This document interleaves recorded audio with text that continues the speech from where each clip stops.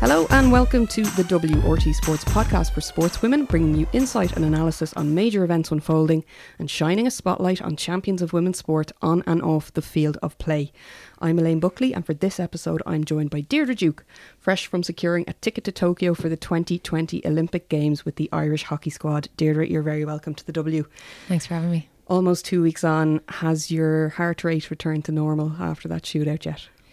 Well, to be honest, even when you just say a qualification for the Olympics, there it gives me a little bit of butterflies. Yeah, I mean, what an incredible occasion, and to finally get over the line. I think, I suppose a lot of people I've met are obviously congratulating us, and amazing. But I think it's just something that we've been talking about for so long, and we finally achieved it. It's kind of a strange sense of like relief, obviously celebration, but mostly relief, I think. I suppose the outcome, it being as dramatic as it was, did it take time to sink in? Has it sunk in, or is it going to take even longer?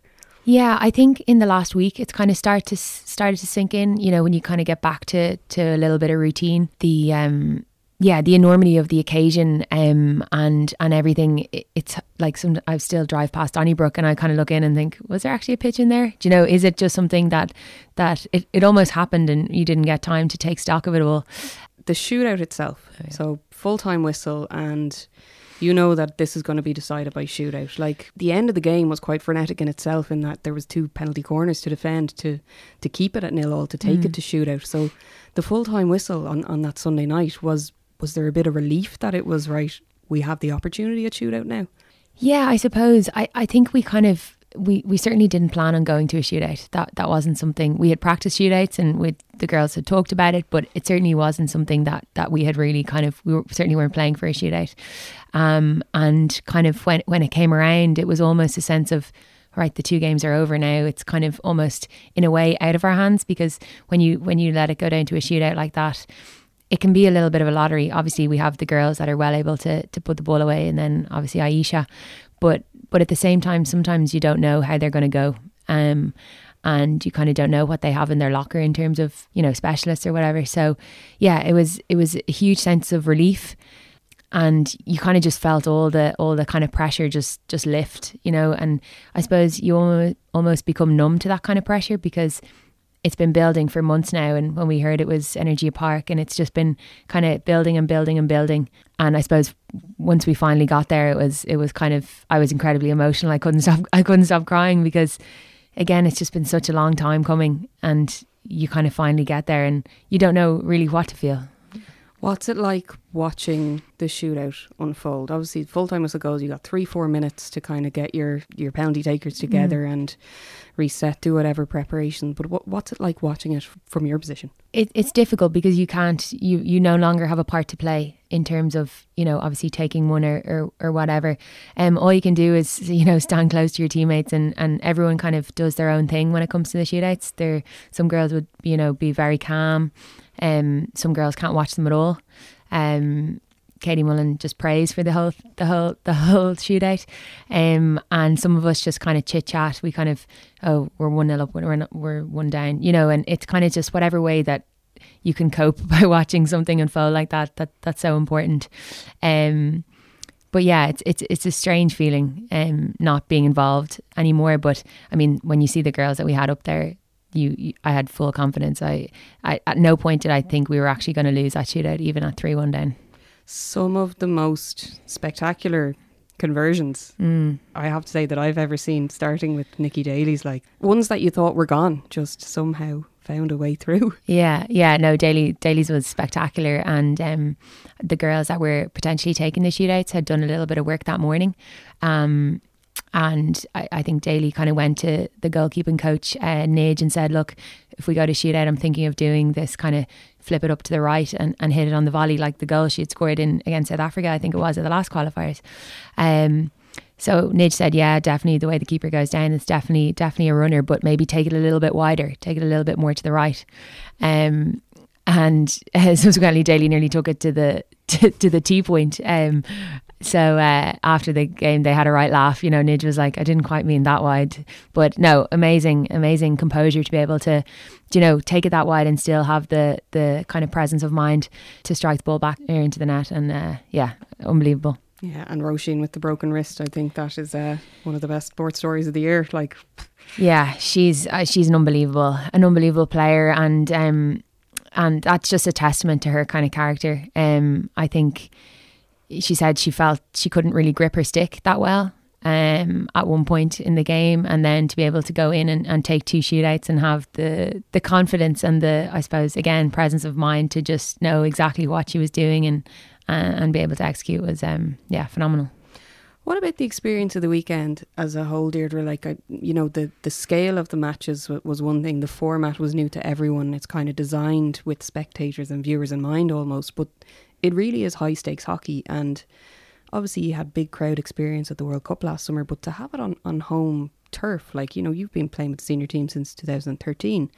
Certainly the biggest crowd you've played in front of at home.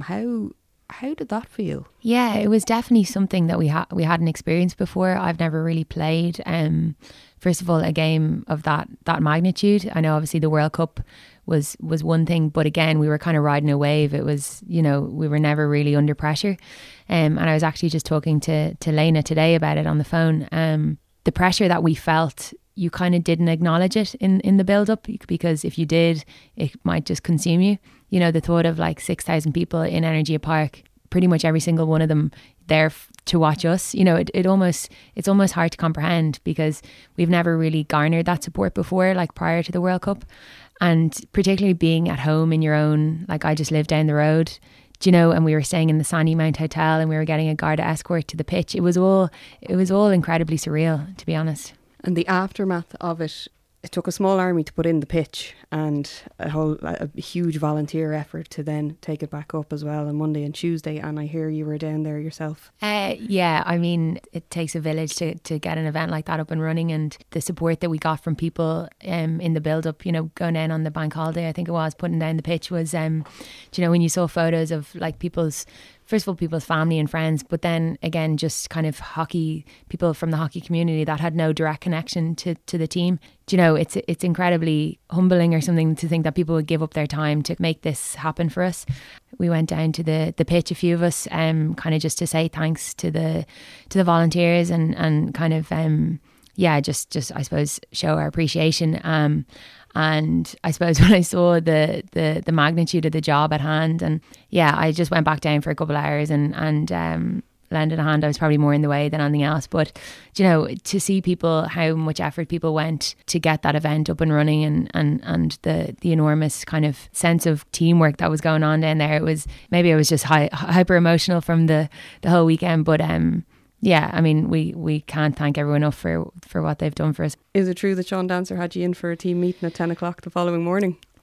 He did, yeah. Every meeting with Sean goes ahead, hail, rain or snow. So I suppose the night before, we always knew we had a team meeting. I think there was meant to be a staff meeting at 8:30 the next morning, and that was subsequently cancelled at about 3:30 in Coppers on the Sunday night. But the full squad meeting still went ahead at 10 o'clock. And I suppose it was just a nice way to kind of, he's an incredibly professional coach, and he's kind of taken us to a whole new level in terms of our professionalism.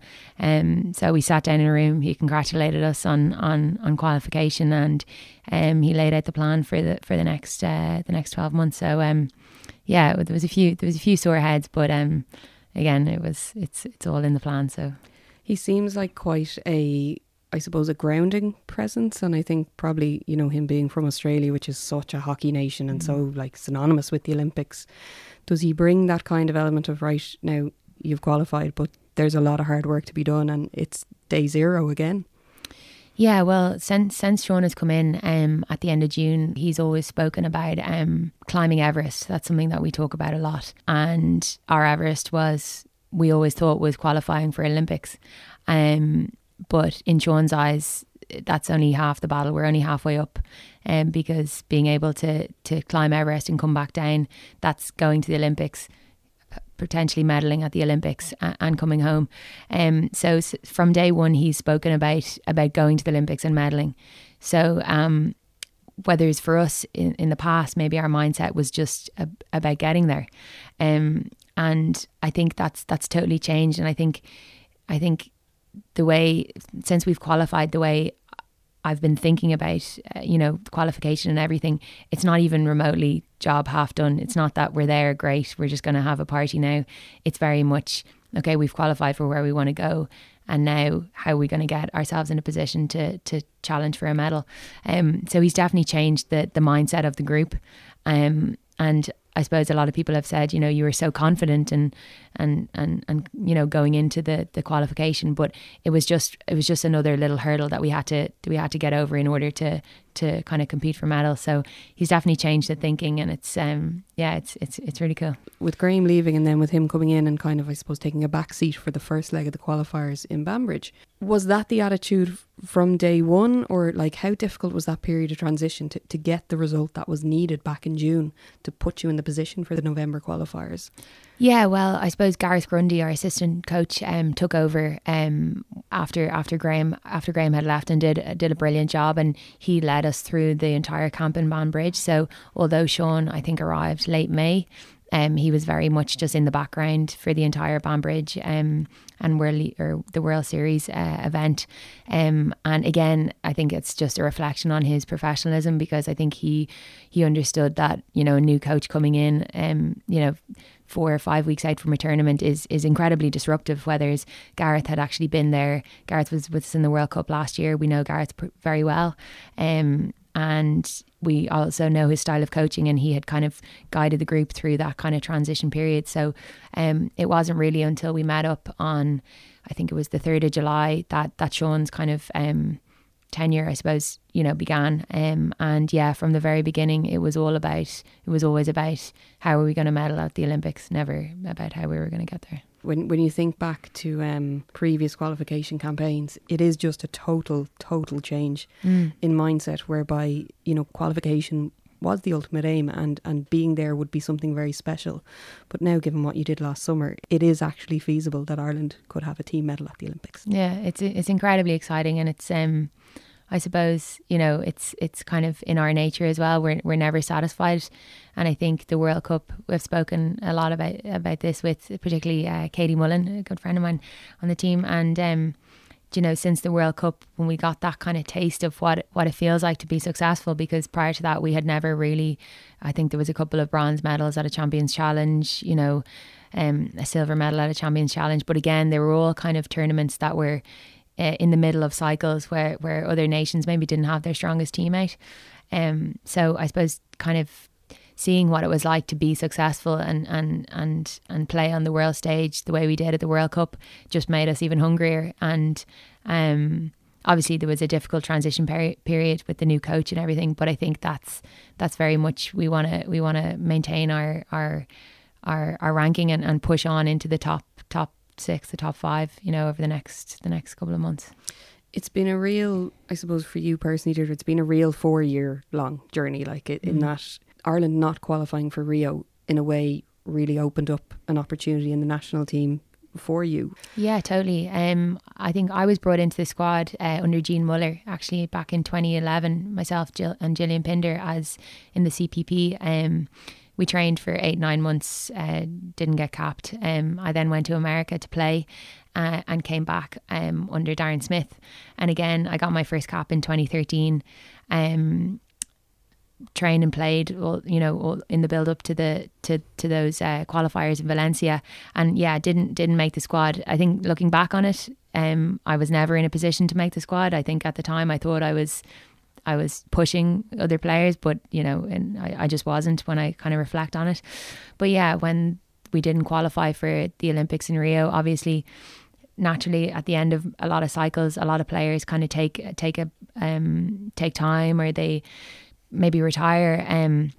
So it was actually my first tournament I ever got picked for was 3 weeks after those Olympic qualifiers. It was the B Division Europeans in Prague. And I laugh about it a lot because it was the first competition that I was ever picked for. But there was at least 7 players that said they either didn't want to play, they were retiring, or they just weren't coming. Okay. And so, I suppose it just shows like the difference, that people can be in their career. And essentially that was the beginning of my kind of my hockey career, you know, being a real part of, you know, the tournament squad. So yeah, that was definitely a starting point for me. And then again, for a lot of players, like in the next, you know, 12 months, the likes of Elaine, Tice, Zoe Wilson got their first cap. So it was kind of a bit of a rebirth, yeah. That particular tournament, the European B Championships, I remember thinking at the time watching it, this is really heartbreakingly close to what the team had just gone through in Valencia in 2015. But like, I think it's also very symbolic of your squad as well, to be able to pick up and get that result, which was ultimately a result that did prove crucial to even qualifying for the World Cup. So although, you know, some people just didn't want to be there, you went out and won it and earned the promotion back to the European A grade. Like, it just goes to show you, like, new players coming in, such an opportunity to just really stake a claim on a place in that squad and drive it forward. Like, yeah, absolutely. And I think Graham was instrumental in that as well. Obviously, he was taking over the reins from Darren, and he knew, and he had the foresight that it was so crucial for us to get out of this B Division Europeans, to be able to play in A in the next 2 years, to put us in a position to qualify for a World Cup and Olympic Games. And yeah, it was an incredibly emotional tournament for everybody. Even though I was there, you know, getting my first kind of tournament start, I had sat at home 2 weeks previous and watched the girls miss out on qualification, and had been a part of that squad for almost 3 years. So it was definitely a tough time, you know, when we look back on it. I remember a couple of tough meetings up in the hockey offices where, you know, people kind of spoke openly about how they felt about the qualifiers and about having to go to the B Division Europeans. But again, sometimes, you know, you learn from those kind of experiences, and as a squad, I think it definitely, in the years that followed, it definitely kind of brought us closer and made us a lot stronger. While the rest of the world were getting ready for the Olympics, they needed teams to play, and that invitational tournament in New Zealand in 2016 kind of gave you a big opportunity to show what you can do against top-notch opposition. Yeah, absolutely. And I think that was definitely, I think when we look back, that was probably the first time that we kind of started to really believe in what we were doing. It was a totally new squad from the team that had played in the qualifiers kind of 6-7 months earlier. You know, we had new young players like Elaine Tyson, Zoe Wilson come into the squad, bring a whole new energy. And we competed with the best teams in the world. I think we lost to New Zealand 1-0, we lost to Australia 1-0, where there's, you know, I think 2 years previously we had actually lost New Zealand 9-2 in UCD in a pretty tough day at the office. So, and then we ended up beating Korea, or going, I think 3 or 4-0 down to Korea and bringing it back to 4-4 and beating them in a shootout to come fifth in the tournament. So I think that's the first time that we really started to kind of believe that we were definitely capable of more than what we had done in the years previous. And yeah, it was a huge opportunity for us, and it was the kind of the beginning of, I suppose, what's culminated in the last couple of weeks. And also what happened in 2018. I mean, qualifying for the World Cup in itself. I think a lot of people wouldn't be aware of how close Ireland were to not qualifying for that World Cup. Those kind of clutch moments, like, that was a huge result for the team in terms of what you've gone on to do since.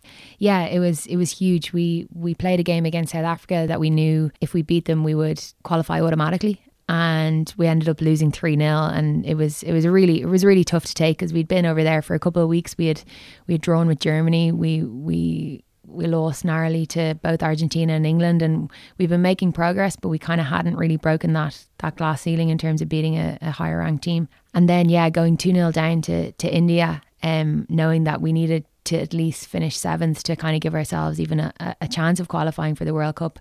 Our keeper got sent off, Aisha got sent off, and Grace had to come in and she saved a stroke to save us going 3-0 down. So that's again a testament to kind of, that was her first touch of the tournament, saving a stroke and essentially sending us to a World Cup. But yeah, I mean, I suppose we were quite fortunate, because the World Cups previously had actually been 12-team tournaments, whereas this World Cup was the first 16-team tournament, and I think we're a great example of why it should be opened up to more teams, because if it had been kind of the previous format, we wouldn't even have qualified. But yeah, again, like getting to the World Cup was a huge milestone in a lot of our careers. It was the first big tournament that we had all played in, and that goes from myself, who'd been in the squad kind of 4 years, to Shirley McKay, who's been there 10 years. It was the first kind of huge ranking tournament in terms of Olympics or World Cup that the squad had played in, and we did pretty well.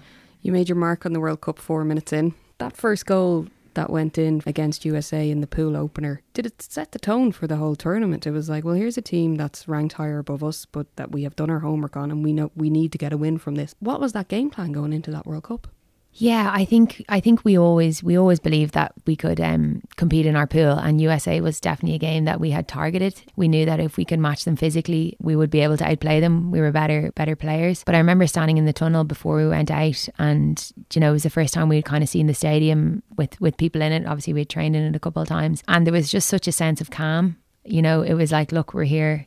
We've made it here, so let's just go enjoy it, because it's going to be over before we know it. And I think that kind of sense of calm and just being so present and enjoying the moment on that night kind of let us play with that kind of freedom.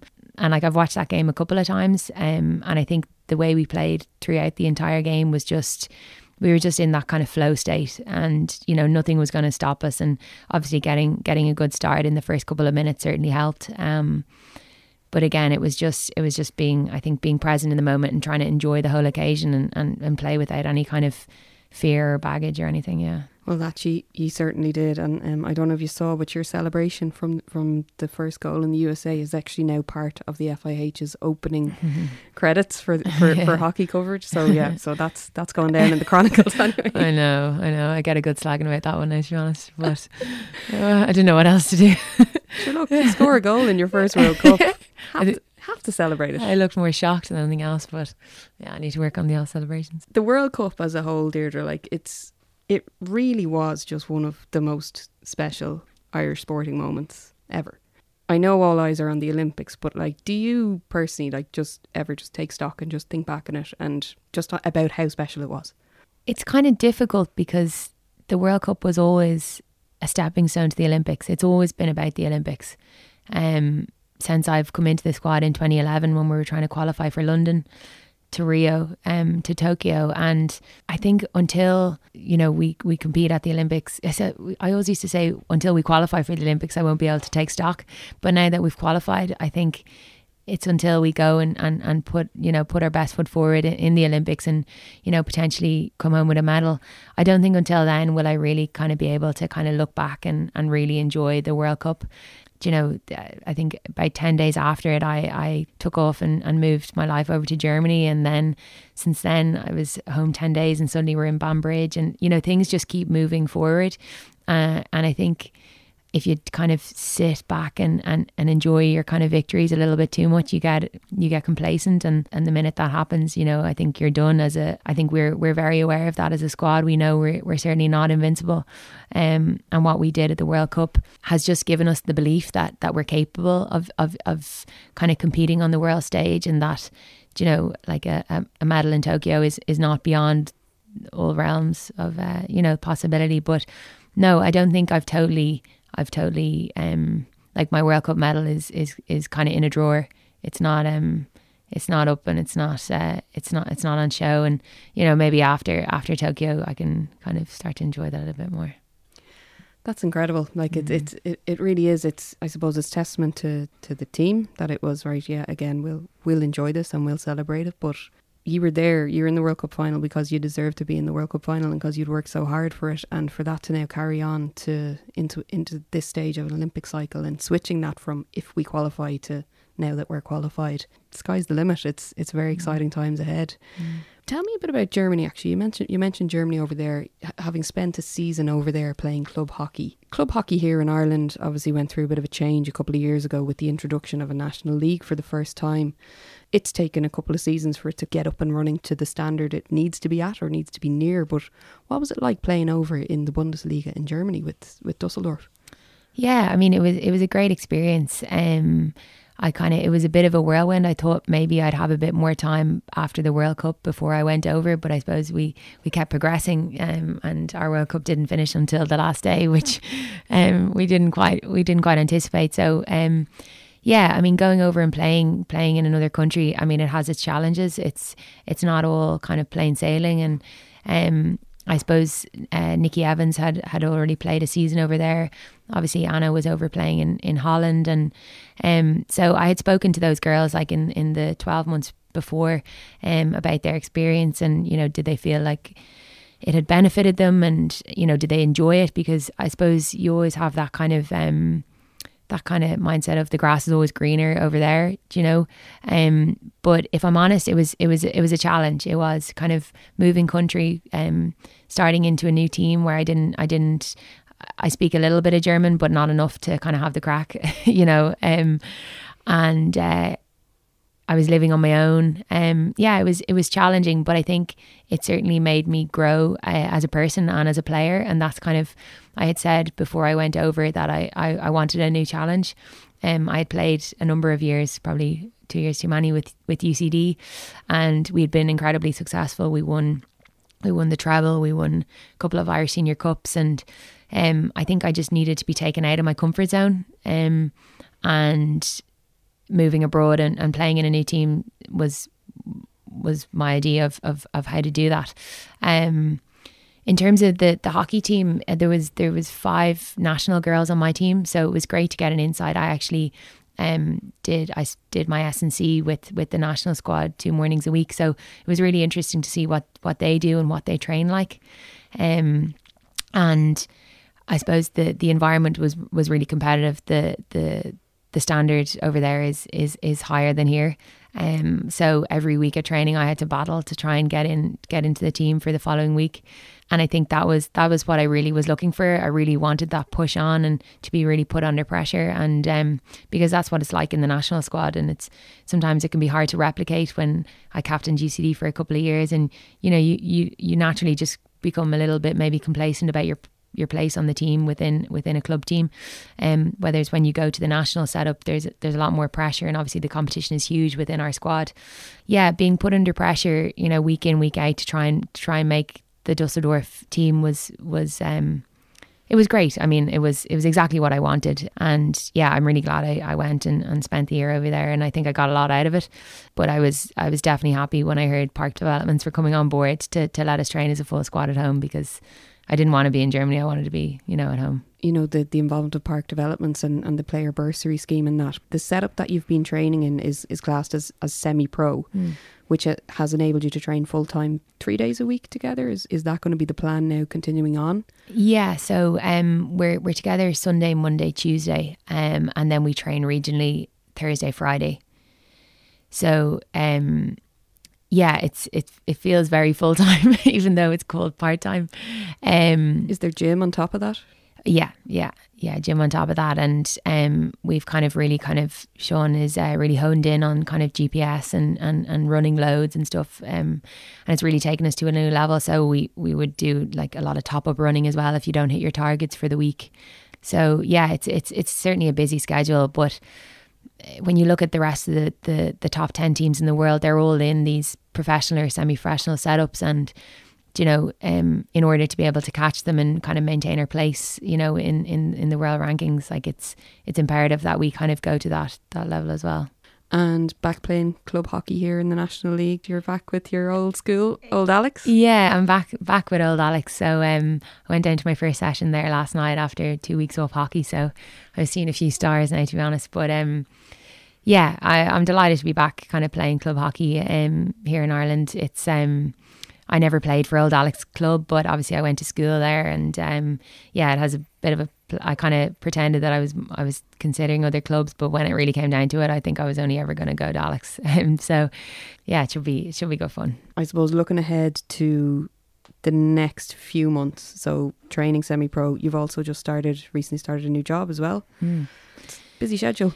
Yeah, very busy. We just got our schedule from Sean there the other evening, so it's incredibly busy. but we're kind of on a little bit of downtime now between now and Christmas. We're starting kind of a running block and a gym block at the end of next week, and then we're going to be doing a lot of heat chamber training.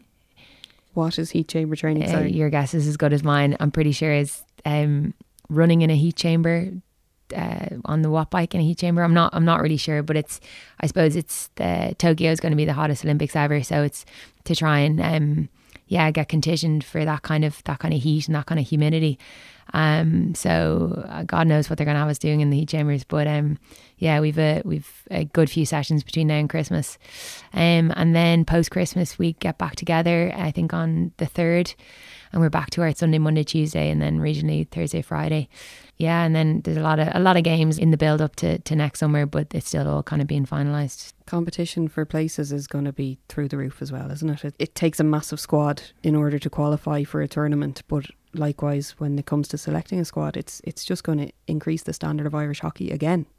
Yeah, absolutely. And I mean, the competition in the squad in the last kind of 10, 12 months, I think is higher than it's ever been in my experience. And, you know, we train with a squad of 24, and, you know, it's really small margins that people get picked over the other, and you know, everyone is back in on the same back on a level playing field now when we meet back up on the 3rd of January, and you know, you just have to kind of put your best foot forward. And again, I suppose it's Sean's kind of professionalism. He picks on form. He doesn't care how many caps you have or who you are or who you were. And I think it's, in a way, it's incredibly exciting, because the more competitive the squad is, the more we push each other to be better players. And at the end of the day, that's the whole idea, that we want to become the best players that we can, and competition kind of fuels that.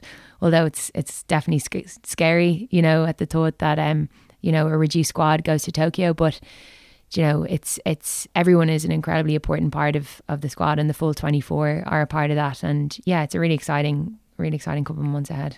2020 is going to be a huge year. Any Olympic year is, but it's also, I think it's safe to say, there's a bit of a movement going on in women's sport at the moment. As an athlete in the thick of it, is it palpable? Can you feel a sea change occurring in that regard? Yeah, my honest answer is yeah, definitely. I feel like the biggest thing that I've noticed in the last kind of year, 2 years is the media coverage of the sports. And I suppose it's strange, because we've always kind of looked from the outside, in terms of hockey was never one of those sports that were shown. It was always the rugby team or the soccer team, or the athletics or whatever it was. And I suppose being part of that and being part of that shift is really important to us. And, you know, we don't take the tag of kind of role model lightly. You know, we really want to push on and keep pushing women's sport, because it's like, as you've seen, there's a huge interest in it, from the Soccer World Cup, you know, over the summer to the, you know, to our hockey games, you know. So yeah, I can definitely feel it, but I think there's definitely a huge way to go. I think there's still sort of the conversation is still a little bit like, oh sure, look, fair play to them, they're great girls out there playing. Whether, I think, in order to be able to go to the next level in terms of, you know, coverage of women's sport, it has to almost become critical. It has to, you know, the Irish hockey team performed not as well as they would have liked to, you know, and to really kind of critique women's sport like they do men's sport, because until it gets to that point, I don't think we're really going to be, you know, on an even keel with the men's sports. You know, the narrative is a little bit different, and I think maybe that's a little bit too far in the future. But I think in order to kind of really bring on women's sport, it needs to be looked at with a critical eye as well, and not just be like, oh sure, fair play to them, they're a right bunch. You're by no means the first person I've heard say that, and I suppose it is a case of quality of coverage as well as quantity of it. And I suppose from my point of view, working in media, the more players of the generation who believe that, so say who retire and become pundits and are kind of feeding back into supporting the games that way, that is going to become more of a factor. But also the simple fact of having games on TV, having games on radio,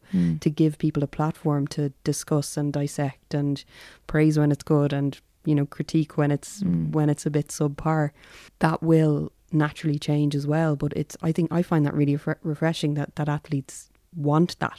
Because I suppose you're a big sports fan. You would have grown up watching sport, watching people sitting in studios talking about sport. So if that's what being treated equally looks like, then I think that's the next phase is. But again, it's down to, it has to be seen to be critiqued. Do you know? So we need to get the first bit right first before maybe we can kind of move on into the real kind of analysis. There is kind of a nice sense of unity as well amongst different sports, and I know even just from going to sports events myself, you know, recently I've seen you at a Dublin Club Championship final to an Ireland women's soccer qualifier. Your roots in those sports are still alive and well. Yeah, absolutely. But I don't go just because, you know, go on the girls. It's because it's a good spectacle. I mean, the Dublin Football Championship final between Crokes and Fox Cab was an incredible game in absolutely horrendous conditions. And, you know, women's sport is good to watch, and it has its own unique selling points. I don't think you can compare the you know, men's football directly to women's football. I think, you know, they're played differently. I think the Dublin ladies team probably have played a much more exciting brand of football in the last number of years than maybe the men's side have. And I think, it's important to kind of support it because it is a good spectacle, and it's well worth going and watching. Well, plenty of huge sporting events to come in 2020. And Deirdre, we wish you all the best with the heat chamber training, which God sounds horrendous. We might have to get you back on to report on I'll that. let you know if I survive. Congratulations again on booking that ticket for Tokyo in a manner which I don't think any of us will ever recover from. And thanks for joining us. No problem. Thanks for having me.